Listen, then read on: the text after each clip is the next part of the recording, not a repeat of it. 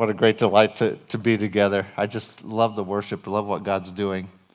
We got to a point of just the increasing sense of God's presence, which gives me encouragement to share what I want to share and then get into for the next few weeks. I realize that many use catchy phrases to help us remember. I was listening to another church, and they were talking about Acts 1:8. You'll receive power when the Holy Spirit has come upon you. You'll be my witnesses in Jerusalem, Judea, Samaria, and the othermost parts of the earth. And they kind of made a little phrase that they're about neighbors and nations. And I thought that was pretty cool. It helps us remember.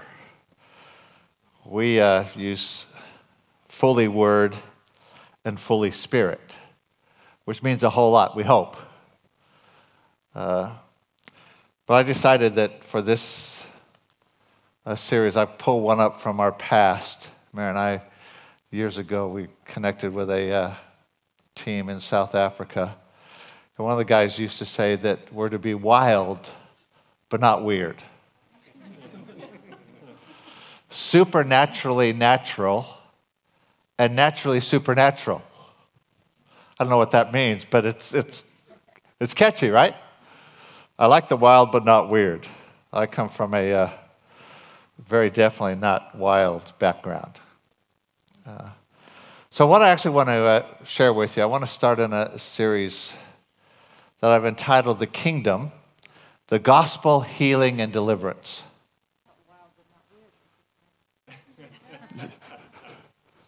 You can make it wild but not weird. The Kingdom, the Gospel, Healing, and Deliverance. It's a really big subject, and it's hard to share the whole counsel of God on something like this in bite-sized pieces. So you're just going to have to realize that that's a limitation in doing it over Sundays. And you're going to have to just be patient. I'm not going to get to everything in one day. I would like to. I'll probably, for some of you, raise more questions than answers. So all I'm going to do is an introduction today. But I'm aiming at equipping an application of all of this. And so you're going to see why. I'm not sure how long this will continue. Yeah. These guys in the front are laughing. It just goes into everything else. Turn with me, if you have your Bibles, to Jude, the book of Jude, right before Revelation. If you didn't know where that was, right at the end. There's different theories about when books were written. And some people think that in most books, everything in the Bible is listed in a chronological order, and it isn't. It's quite often out of place. And so it's not always in the chronological order. Depending on your understanding of when Revelation was written, many people think that was the last book written, but there's as much evidence that Jude was the last one written. So, Jude 20. But you, beloved, that's you, building yourselves up on your most holy faith, praying in the Holy Spirit. How often have you heard sermons and that's where it stopped? Right in the middle of a sentence. But you, beloved, building yourself up on your most holy faith, praying in the Holy Spirit, keep yourselves in the love of God, looking for the mercy of our Lord Jesus Christ unto eternal life. Keep yourselves. There's something about praying in the Spirit that keeps us in the love of God. It builds us up, but it keeps us in the love of God. And then it goes on and says, and on some have compassion, making a distinction, but others save with fear, pulling them out of the fire, hating even the garment defiled by the flesh. Maybe the last thing written. Now to him who is able to keep you from stumbling and to present you faultless before the presence of his glory with exceeding joy. To God our Savior, who alone is wise, be glory and majesty, dominion and power, both now and forevermore. We're talking about the gospel of the kingdom, healing and deliverance. We're talking about God's dominion and power. And that's what we're going to get to in the weeks ahead. But it just hit me that while we have this partnering with God of pulling people even out of the fire, the goal is that all of that has to be done from the place of the love of God. His love for us and his love for others. Otherwise, it's so easy to slip into legalism or into abusing people rather than loving people. Just the opposite. Okay. Great start. In that, I've got about half the Bible to read to you this afternoon, which is why I don't want you falling asleep. Dylan. No. Matthew chapter 10, verse 1. And when he had called his 12 disciples to him, he gave them power over unclean spirits to cast them out and to heal all kinds of sickness and all kinds of disease. That actually is all. Heal all sickness and all disease. The translators throw kinds in there, but literally means everything. He's making a point. He's given them power. And then in verse 7, and as you go, preach, saying, the kingdom of heaven is at hand. Kingdom of heaven, as Matthew uses that term, is the kingdom of God. Matthew uses the euphemism kingdom of heaven because he's writing to Jews and they didn't like the idea of saying God. And so he uses kingdom of heaven. Same thing. It's about the rulership and authority of God. The kingdom is the realm over which one rules. We tend to think of kingdoms in geographical terms, but the kingdom of heaven is not geographical. It's people. It's as we submit to his rulership, we're part of his kingdom. We're transferred from the kingdom of darkness into the kingdom of his beloved Son. You guys know that. I've said that a few times, just reminding you. As you go, preach, saying, the kingdom of heaven is at hand. Heal the sick, cleanse the lepers, raise the dead, cast out demons. Freely you received, freely give. And then over in Luke chapter 9, Luke's writing almost, it seems like the same thing. It says, then he called his 12, verse 1, 12 disciples together and gave them power and authority. He puts the two together over all demons and to cure diseases. Matthew emphasizes over all sickness. Luke emphasizes over all demons. Put them together, and what do you have? Authority over all sickness and disease and over all demons. And he sent them to preach the kingdom of God and to heal the sick. Verse 6. So they departed and went through the town, preaching the gospel and healing everywhere. Just turn over to the page to chapter 10.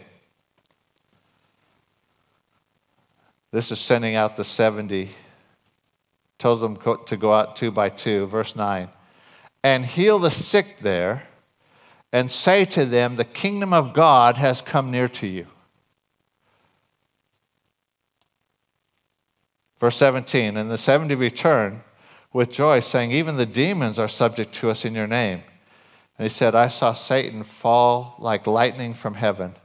Behold, I give you the authority to trample on serpents and scorpions and over all the power of the enemy, and nothing shall by any means hurt you. Nevertheless, do not rejoice in this, that the spirits are subject to you, but rather rejoice because your names are written in heaven. Here's an interesting thought. I'm going to get to this next week. Behold, I give you the authority. We focus on the give. I wonder if he focused on the I. Behold, I give you authority. We'll touch that next week. That was just a teaser. So, point 1 is this. In the love of God and partnering with him, we have been given 3 actions. Preach the gospel of the kingdom, heal the sick, and set free those who are demonized. Right? You saw that there, right? He gave them authority, sent them out to heal the sick, to preach the gospel of the kingdom, to set free those who had evil spirits. We'll talk about that a little bit later, who were demonized.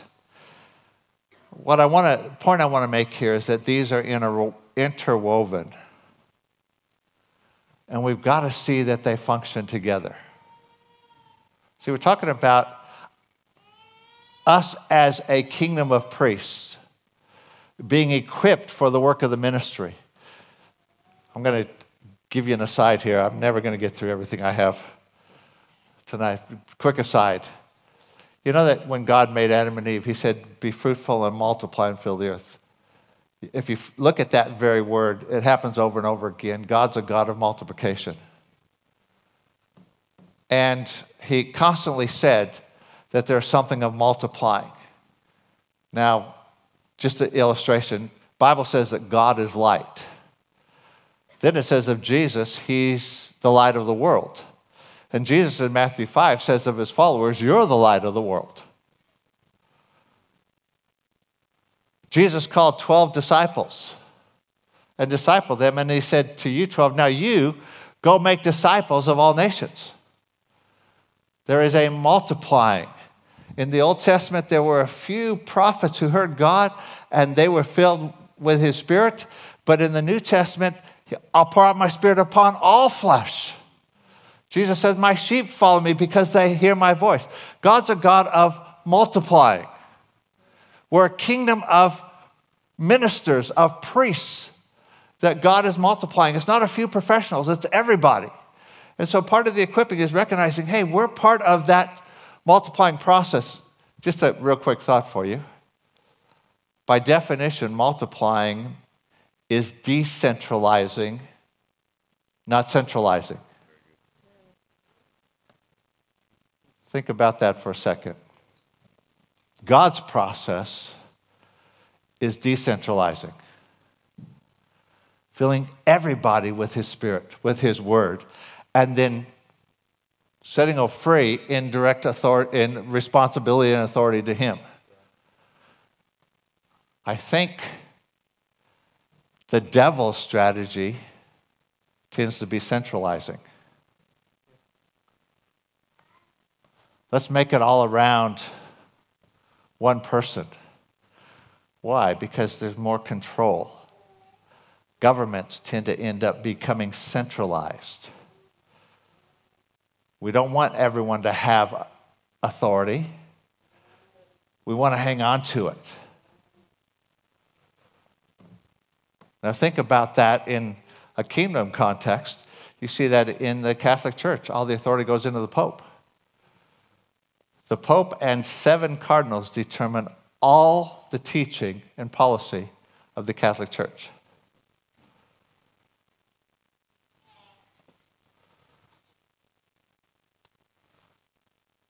I think there's something of God's strategy of multiplying, and there's something, if we're not careful, if we follow the way of the world, the strategy we end up with is centralizing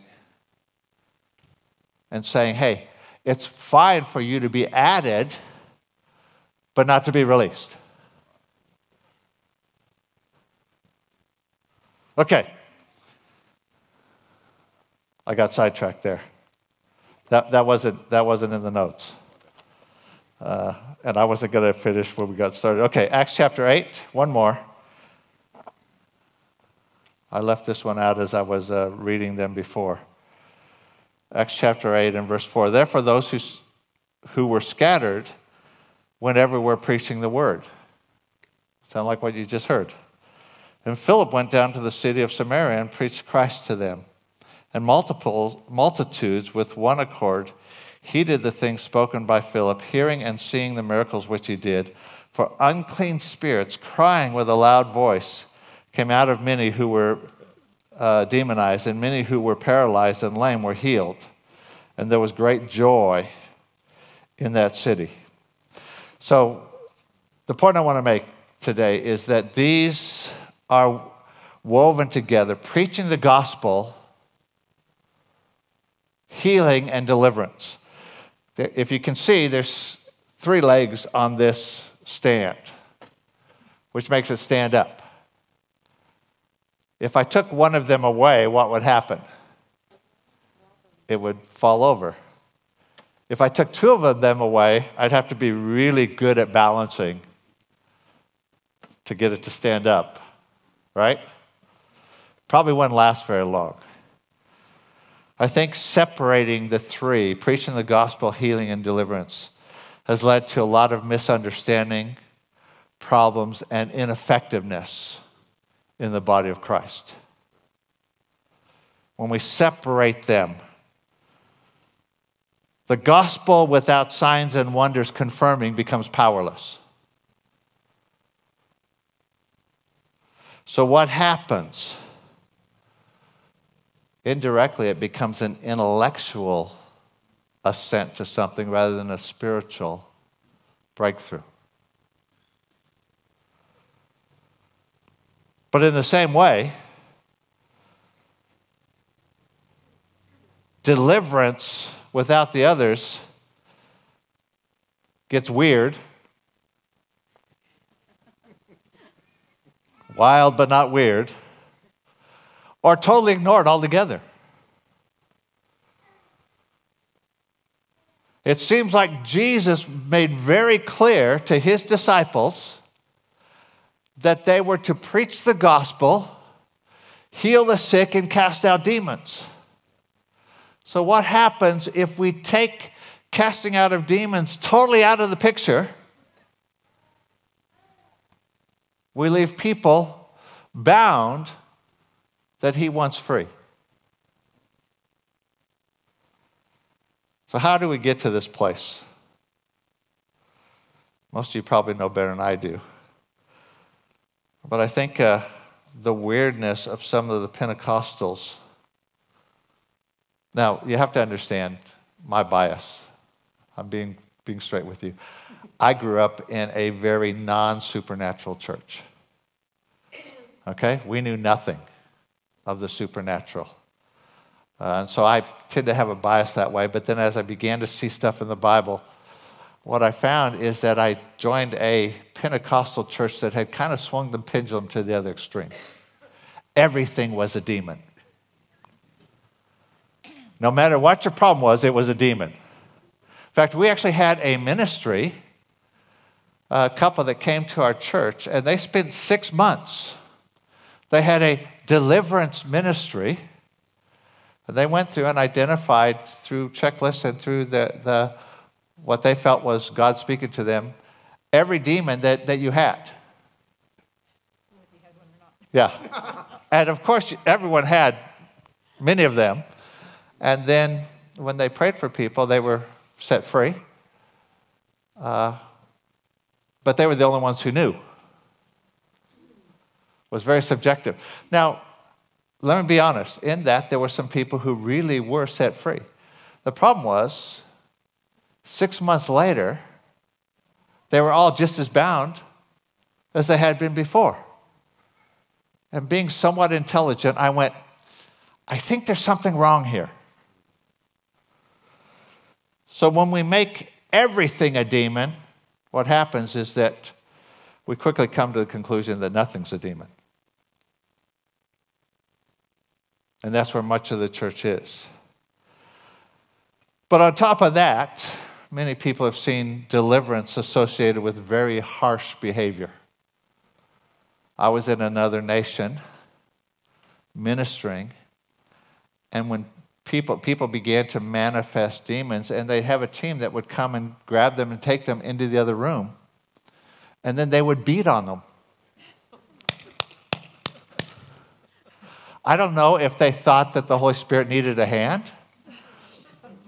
I thought maybe they think if they just beat on them enough, the people become so uncomfortable that the demon will just leave because tired of getting beaten on. I have no idea. But some of us have seen that kind of stuff. And so we said, oh, this is weird. Very weird. That's not necessary. Some of us, scientific worldview, basically that everything's natural, makes deliverance and sometimes even healing seem archaic. It's something from the medieval times when they didn't know any better. We know they're really not demonized. It's a physiological condition. Except when they are demonized. There's some other reasons we'll talk about later as we go along. I'll mention two of them real quick, but I won't talk about them because we'll do this later. One was the belief that Christians can't be demonized. The other was a one-and-done theology, meaning that once you accepted Jesus, everything got changed, and therefore you didn't need anything else. Now, the reality is we don't need anything other than Jesus, but we're in the process of being transformed. We're saved, we're being saved, we will be saved. Our spirit comes alive, we're being transformed by the renewing of our mind, our soul, and we will be saved, our body. See, we need to understand this. Most truths are like pieces of a puzzle.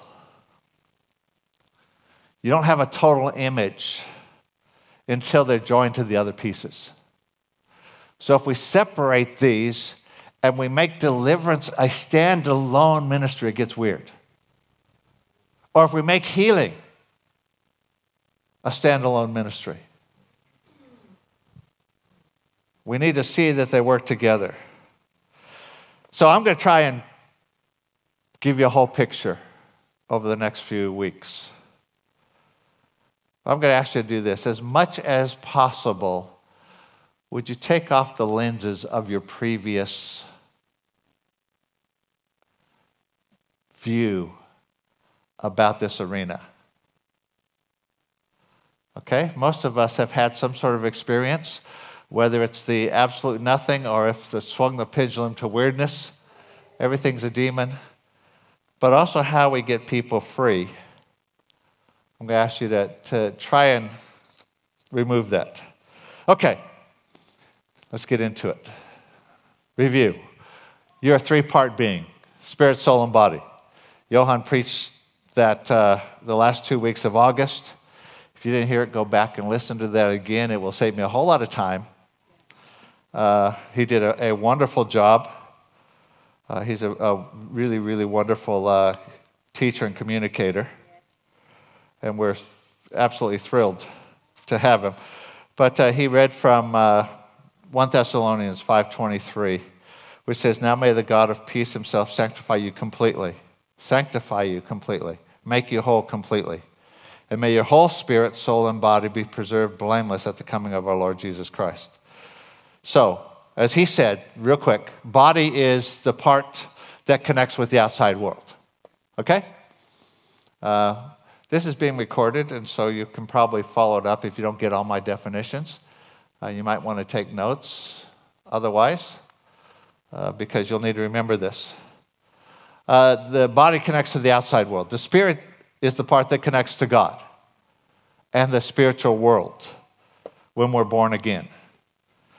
The soul, I'm going to call it the control center. Okay? Your mind, emotions, and will. Mind is area of thoughts and beliefs. Your emotions are the area of feelings and reactions. For instance, fear can be a reaction to danger. Something dangerous happens and fear comes in, and what happens? Your heart rate increases, adrenaline shoots through your system. It's a defense mechanism to protect you. It can become something else later on. And then your will is about autonomy, authority, and the place that you make decisions. And we'll talk about that more next week. Looking at the Bible, I see 3 areas of freedom. And here's where we're going to get a bit technical for the next few minutes. So this is why you might want to have to read this later. or re-listen again. 2 Corinthians chapter 10 says, for the weapons of our warfare, verse 4, are not carnal, but mighty in God for pulling down strongholds, casting down arguments, every high thing that exalts itself against the knowledge of God, bringing every thought into captivity to the obedience of Christ. It seems to be referring to things in the mind, thoughts, arguments, all that kind of stuff. Colossians chapter 2 and verse 8 says, beware lest anyone cheats you through philosophy and empty deceit. That word cheat is take you captive. Beware lest you get taken captive through philosophy and empty deceit, according to the tradition of men, according to the basic principles of the world, and not according to Christ. Strongholds, then, are beliefs or thoughts that become ingrained in our thinking. Okay, we're going to talk about strongholds, we're going to talk about spirits, and we're going to talk about demons. Okay? We're just on the strongholds. Basically, those of you who have studied this stuff understand that our thoughts can create neural pathways in our brain, and they can become superhighways. I like to call them ruts. And your mind goes down a certain pathway. Something triggers in, and boom, it's down that pathway. And it happens really quick. Some psychologists talk about this as self-talk. Now, the thing is, when you talk, most of us talk about 250 words a minute. That's the average. Some of you, I know, talk 400 or 500 words a minute. But your mind talks at 1,250 words a minute, 5 times as fast. So something can trigger something, and your mind's gone down that neural superhighway faster than you can even say it. But so the reality is, to get free from strongholds, we need off-ramps to get us off that superhighway. And we're going to find some of these. Next year, we're going to do a whole thing with becoming valiant men and understanding how to control our thought life so that we recognize the off-ramps and change our thinking. You can't just say, I won't think about that. Okay? You have to actually choose to get off the off-ramp. If I were to tell you, do not think about pink elephants. Whatever you do, don't think about pink elephants. No thinking about pink elephants. You can don't think about blue elephants, but please don't think about pink elephants. Whatever you do.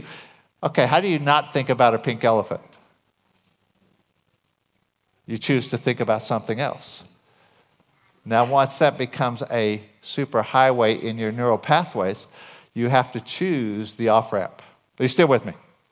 We'll get to all this. I'm just setting out some of the terms for the next few weeks. I know that this is slow.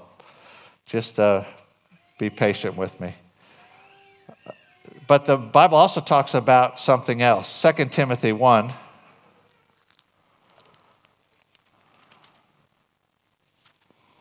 Verse 6, he says, therefore I remind you to stir up the gift of God which is in you through the laying on of my hands. For God has not given us a spirit of fear, but of power and of love and of a sound mind. I won't get sidetracked. Romans chapter 8, I will get sidetracked. Let me just throw something real quick at you. Stir up the gift of God which was in you through the laying on of my hands. Only place in the Bible it talks about people receiving gifts from someone else. Okay? Here's the thought. Was he actually talking about a gift, the gift of teaching, or was he talking about the Holy Spirit? Receive the gift of the Holy Spirit through the laying on of hands. Stir up the gift, the Holy Spirit that's within you. Not what is my gift? Am I a teacher? Am I a prophet? Stir that up. No, stir up the Holy Spirit. Interesting thought. Sorry, I said I wouldn't get sidetracked, and I did. Romans chapter 8, Verse 15, for you did not receive the spirit of bondage again to fear, but you received the spirit of adoption, by whom we cry out, Abba, Father. Numbers 14:24 says of Caleb, my servant Caleb, because he had a different spirit in him. Didn't mean he had a demon in him, he just had a different spirit.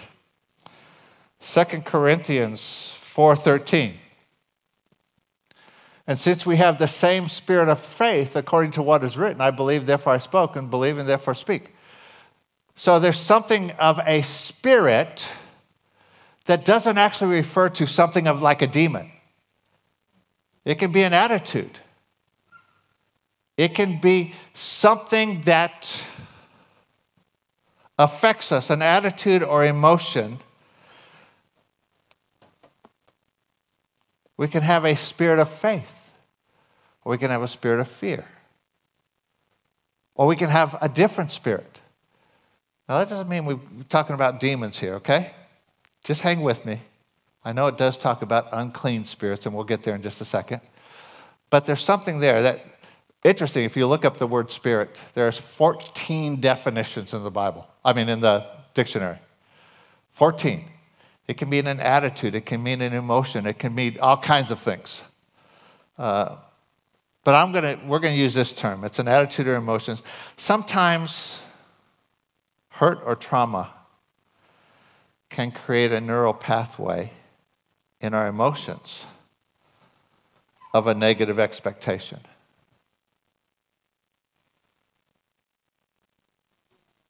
If I'm constantly hurt in a certain situation, I develop that same neural pathway that I expect something negative. So I have habits in my feeling.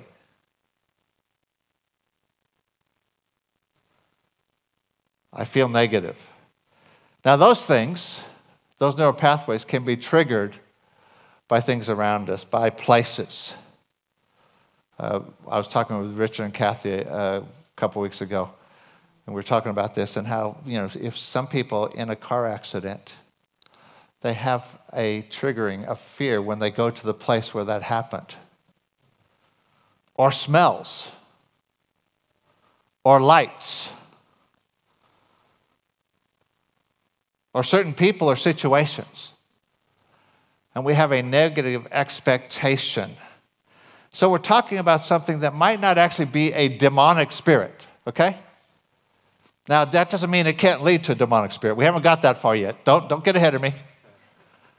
But I'm saying that those things can have a hold on us.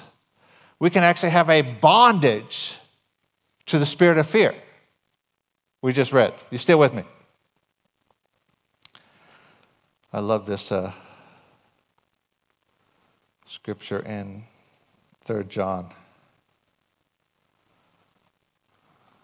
verse 2. It says this, Beloved, I pray that you may prosper in all things and be in health, just as your soul prospers. When we got saved, our spirits came alive to God, but we're in the process of being transformed in our soul, our mind, our emotions, and our will. We're in the process of being healed. We're in the process of being set free from spirits, neural pathways, for those of you who are technical. But there's more. With this 6-knife set, there's more. Matthew 17, from verse 15. This guy comes to Jesus. Lord, have mercy on my son, for he is an epileptic and suffers severely, for he often falls into the fire and into the water. So I brought him to your disciples, and they could not heal him or cure him. And Jesus answered and said, O faithless and perverse generation, how long will I be with you? And shall I bear with you? Bring him here to me. And Jesus rebuked the demon, and it came out of him, and the child was cured or healed from that very hour. One more. Luke 11 and verse 20. Jesus says this, "But if I cast out demons with the finger of God, surely the kingdom of God has come upon you." So he's not just talking about a spirit, he's talking about an actual demon. So demons are actual demonic spirits attached to people, that they can be demonized. They're actual demonic spirits. Okay? Now, to confuse you even more, the term unclean spirits can also be used for demons. Okay? Mark chapter 1 and verse 22 says this, "They were astonished at his teaching, for he taught them as one having authority and not as the scribes. Now there was a man in their synagogue with an unclean spirit. And he cried out, saying, 'Let us alone. What have you to do with us, Jesus of Nazareth? Did you come to destroy us? I know who you are, the Holy One of God.' And Jesus rebuked him, saying, 'Be quiet and come out of that man.' And when the unclean spirit had convulsed him and cried out with a voice, he came out of him." Now, we're not talking there about an attitude. We're talking about a spirit of fear. We're talking about an unclean spirit that actually is a pseudonym for a demon. So there's something of these being connected. Our strongholds in our mind and the spirits that we experience, the trauma that affects us emotionally, can open the door to actually demonic spirits. Last year we had a friend of mine here from Cairns, a psychiatrist who was also a pastor. And he was talking to us about demonization and certain forms of mental illness, schizophrenia specifically. And he said they present exactly the same. Now, if you have a bias, if everything's a demon, then everybody you meet who presents that way needs to be delivered. But if nothing's a demon, then everybody you meet that way needs some prescription medication so that they can be controlled. What he said was this: medication won't control demons, but you can't cast out mental illness.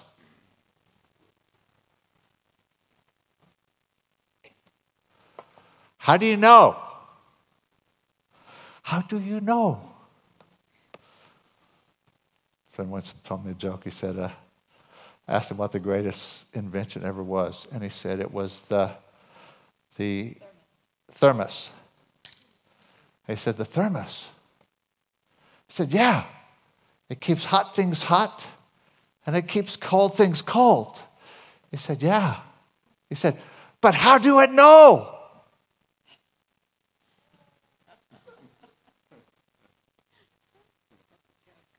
Sorry, that was an American joke. That didn't work. Nobody laughed at that joke. That was a dad joke. How does it know which one's hot and cold? Ah.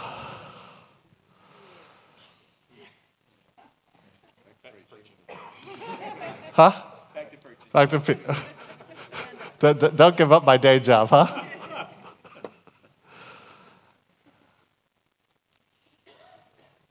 We're going to deal with kingdom authority next week.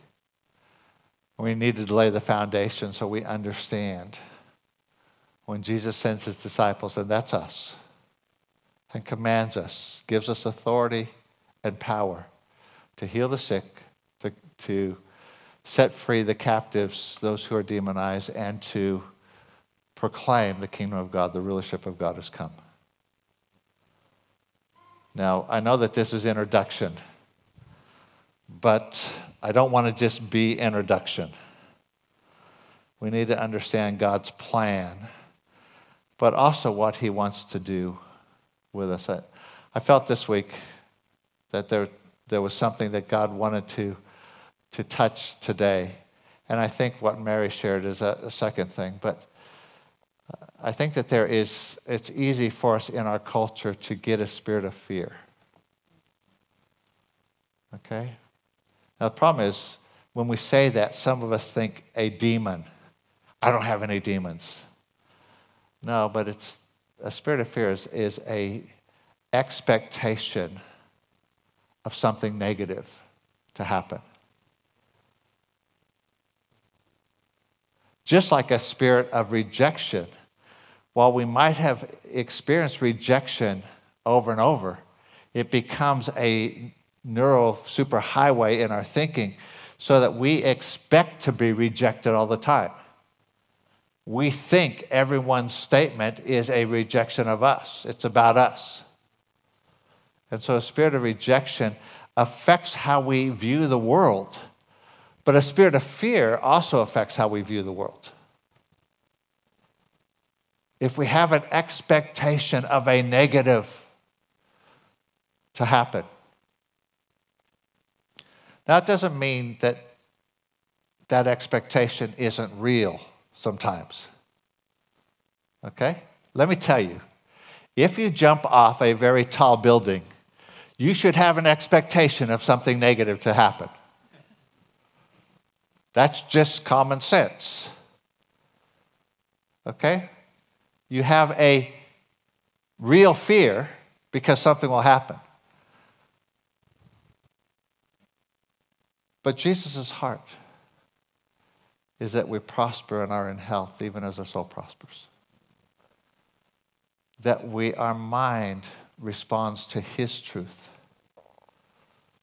That our soul is freed from the bondages of the things that would hinder us and hold us. God's never unhappy with us from the standpoint that he doesn't like us. He actually wants us to be free. He's conforming us to the image of his Son. So I'm going to ask you if you just bow your head for a moment.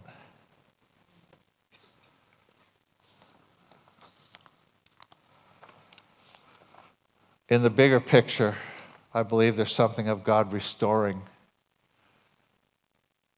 the gospel and power to his church. And that we've settled for something less than the totality of what God has for far too long. And there's something of the gospel with the signs and wonders accompanying that breaks through people's walls and shields. And people realize God is real.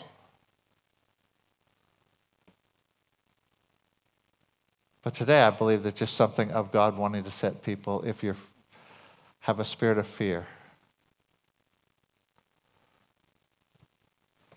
The guys at Living Free last week, one of the guys told me a testimony. He was going to share it tonight, but he's not here.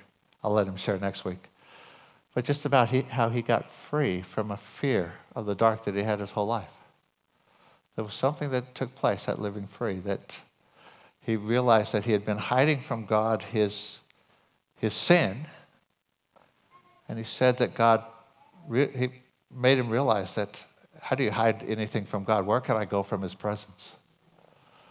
And so when he just released that, he was also released from a spirit of fear. Now, it wasn't a demon that came out of him. It was something in his thinking that God brought healing. And so when we talk about either spirit of fear or rejection, don't rule out that it can't be you because you think it's a demon. It's not. It can just be an attitude. It can be a mindset that has an expectation of something negative. And God just in his love wants to set us free. So while your head's bowed,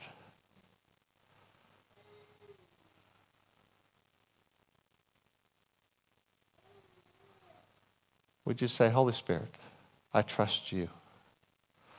I'm not sure about this crazy American guy with his bad jokes, but I trust you. And so will you bring revelation? Those two things, just tonight, those two. If I have a spirit of fear, would you just let me know? Now, you probably already know if you do.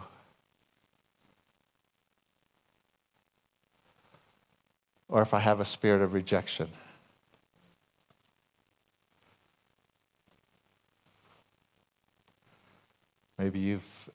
experience rejection over and over and over. And your defense is to prepare yourself and watch out for that. But your expectation is that you're going to be rejected. And so God just, in his goodness, wants to set us free.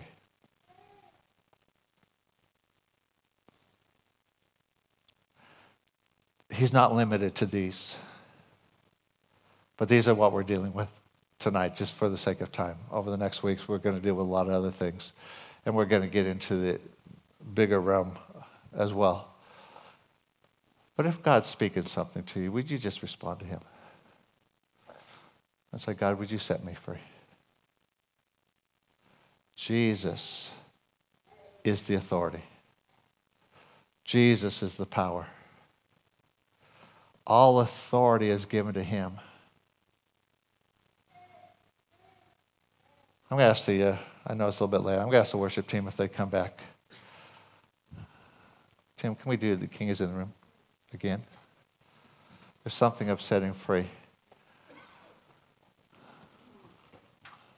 I'm going to ask you all, if you would, to stand as we sing this. I think there's something of God wanting to set us free.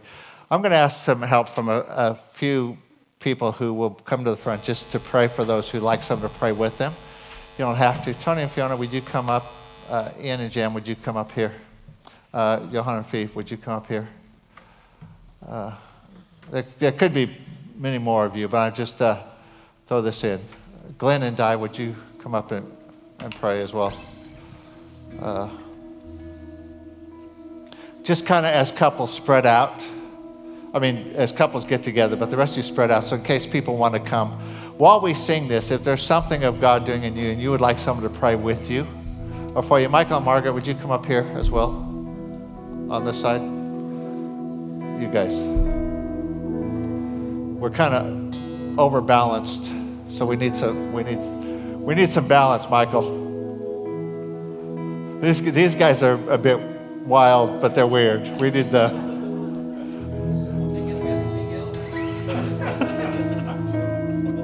thinking about pink elephants. The song declares our focus on Jesus. But if you would you like some prayer? If you struggle with fear or with a spirit of rejection, God just, in his goodness, wants to set you free. Okay, as we sing this, if you'd like someone to pray, just come to one of these couples. They would love to pray with you. And otherwise, just let the Holy Spirit do